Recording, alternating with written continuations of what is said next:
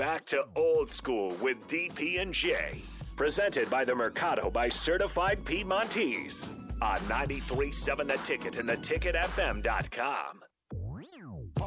Look, when you hit the number right there, it went right when they hit the on the record player. Look, got a nice little cut. Look at it, got a nice little cut. Of course, you know why you got his haircut? Why? Because he was talking to Justine Wong Arantes earlier today. That's actually not true. On video, well, we were on video. So you did though. You got your stuff all fluffed up there, looking like Color Me Bad. Look at him. Yeah. Look like third base. Yeah, he went all in.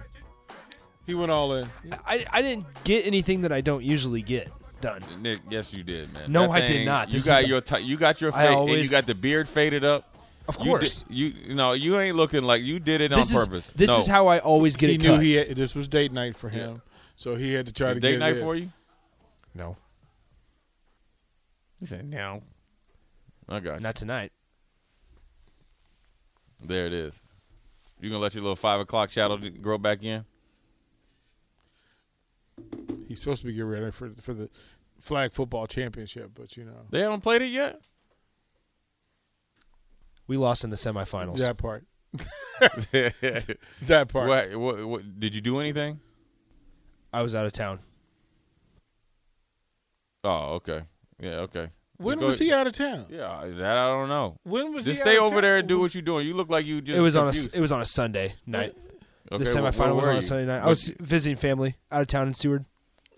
I got you. Yeah. So the commitment level wasn't there. Yeah. I didn't expect us to make the semis.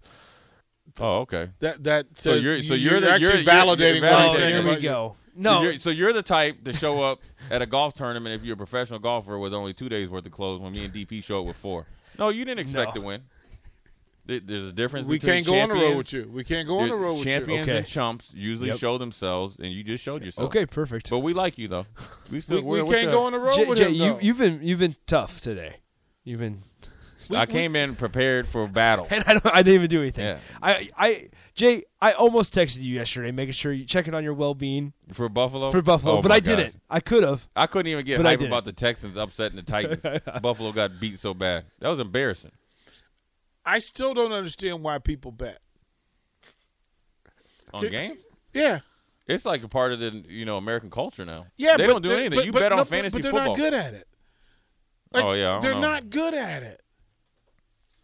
Look, we see the text line. We know. People will talk themselves into it. I mean, there's always a chance that you could hit this triple parlay or whatever, and 18 games go right, and you bet $10 and win $100,000. Do you know anybody that's ever gotten rich from betting? Text line. Please text me if you know. Stevens. If you know anybody who's the dude that calls in on Friday to talk about the Paramount or whatever that Jake went to dinner with in Miami. Well, but he's a house though, right? I don't just when somebody tells me that they're good at betting, I need receipts. And I don't mean like your one receipt where of the one time you beat the parlay, other than the other 354 days where they took all your money. But I need somebody who got rich betting. Now, if you're doing it for entertainment value, you're still giving away money. Yeah, I don't know all the nuances of that. Nick, are you a gambler? A fantasy football player? I play fantasy football, but I don't sports bet. Yeah. I know I have buddies that do. Are any of them rich? I wouldn't say rich. Are they rich because of it? They definitely are better off than a couple people because of it. There are ways. So what they do, though, also, this is bad. They pay like a monthly subscription to get picks sent to them, and then they bet. Yeah, it's bad. Hey, they gotta do what they gotta do. Yeah. Hedging their bets. Yeah. I mean, I don't know how it works, man. I don't really care. I don't need another vice. Like, I don't need that in my life. So. But you always can tell people that are like, if you're at like a sports bar, you can always tell who's all got money on the game because they ain't even watching. They looking dead at the scores. Yeah, they don't care who. If they don't have a team, they just want to make sure that they're the teams that they're betting on are players that they're betting on, or how they get to do fantasy football or whatever. I'm trying to understand. So if you're a fantasy player, then you got to bet against Buffalo because you think somebody's going to have a better day than your guy, which goes against, it's counterintuitive. Like, why would you bet against who you root for?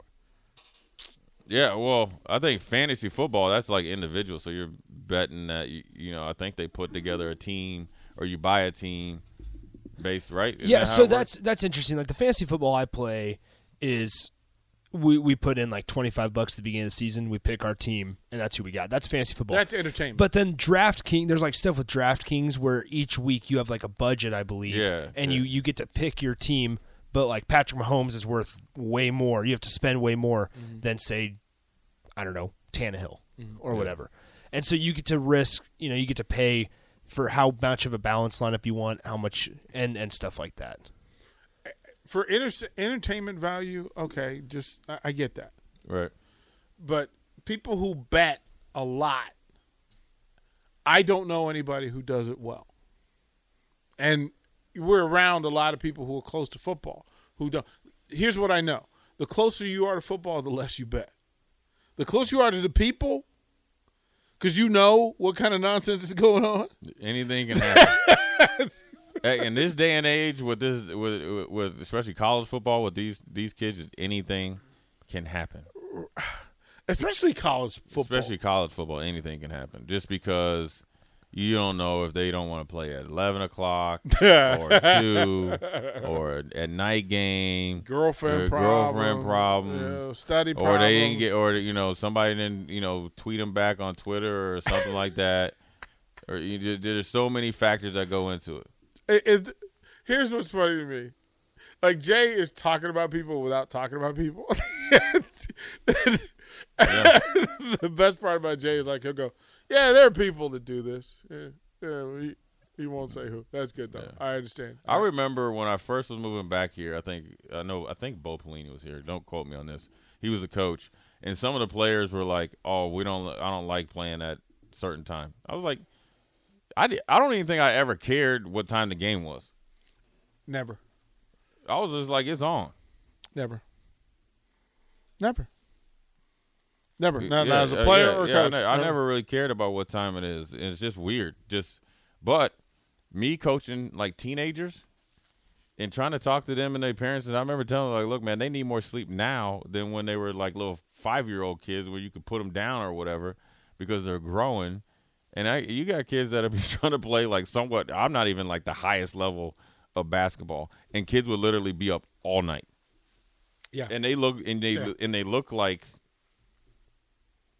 maybe like I did after a hangover. They look like they've been on a binger, even though I know they're not drinking, and they don't understand. They've been gaming all night. And so it's a challenge, and that's part of the job, dealing with getting people trying to focus. And sometimes you can lose focus, and you can throw in NIL, you can throw in social media, you can throw in all these different things. And other, you got Uncle Rollo and Bebe in your ear and telling you how great you are, and your coach don't know anything. And then you got YouTube and all this other stuff. It's a lot of distractions, and so it's hard to. It's not as easy as people think that.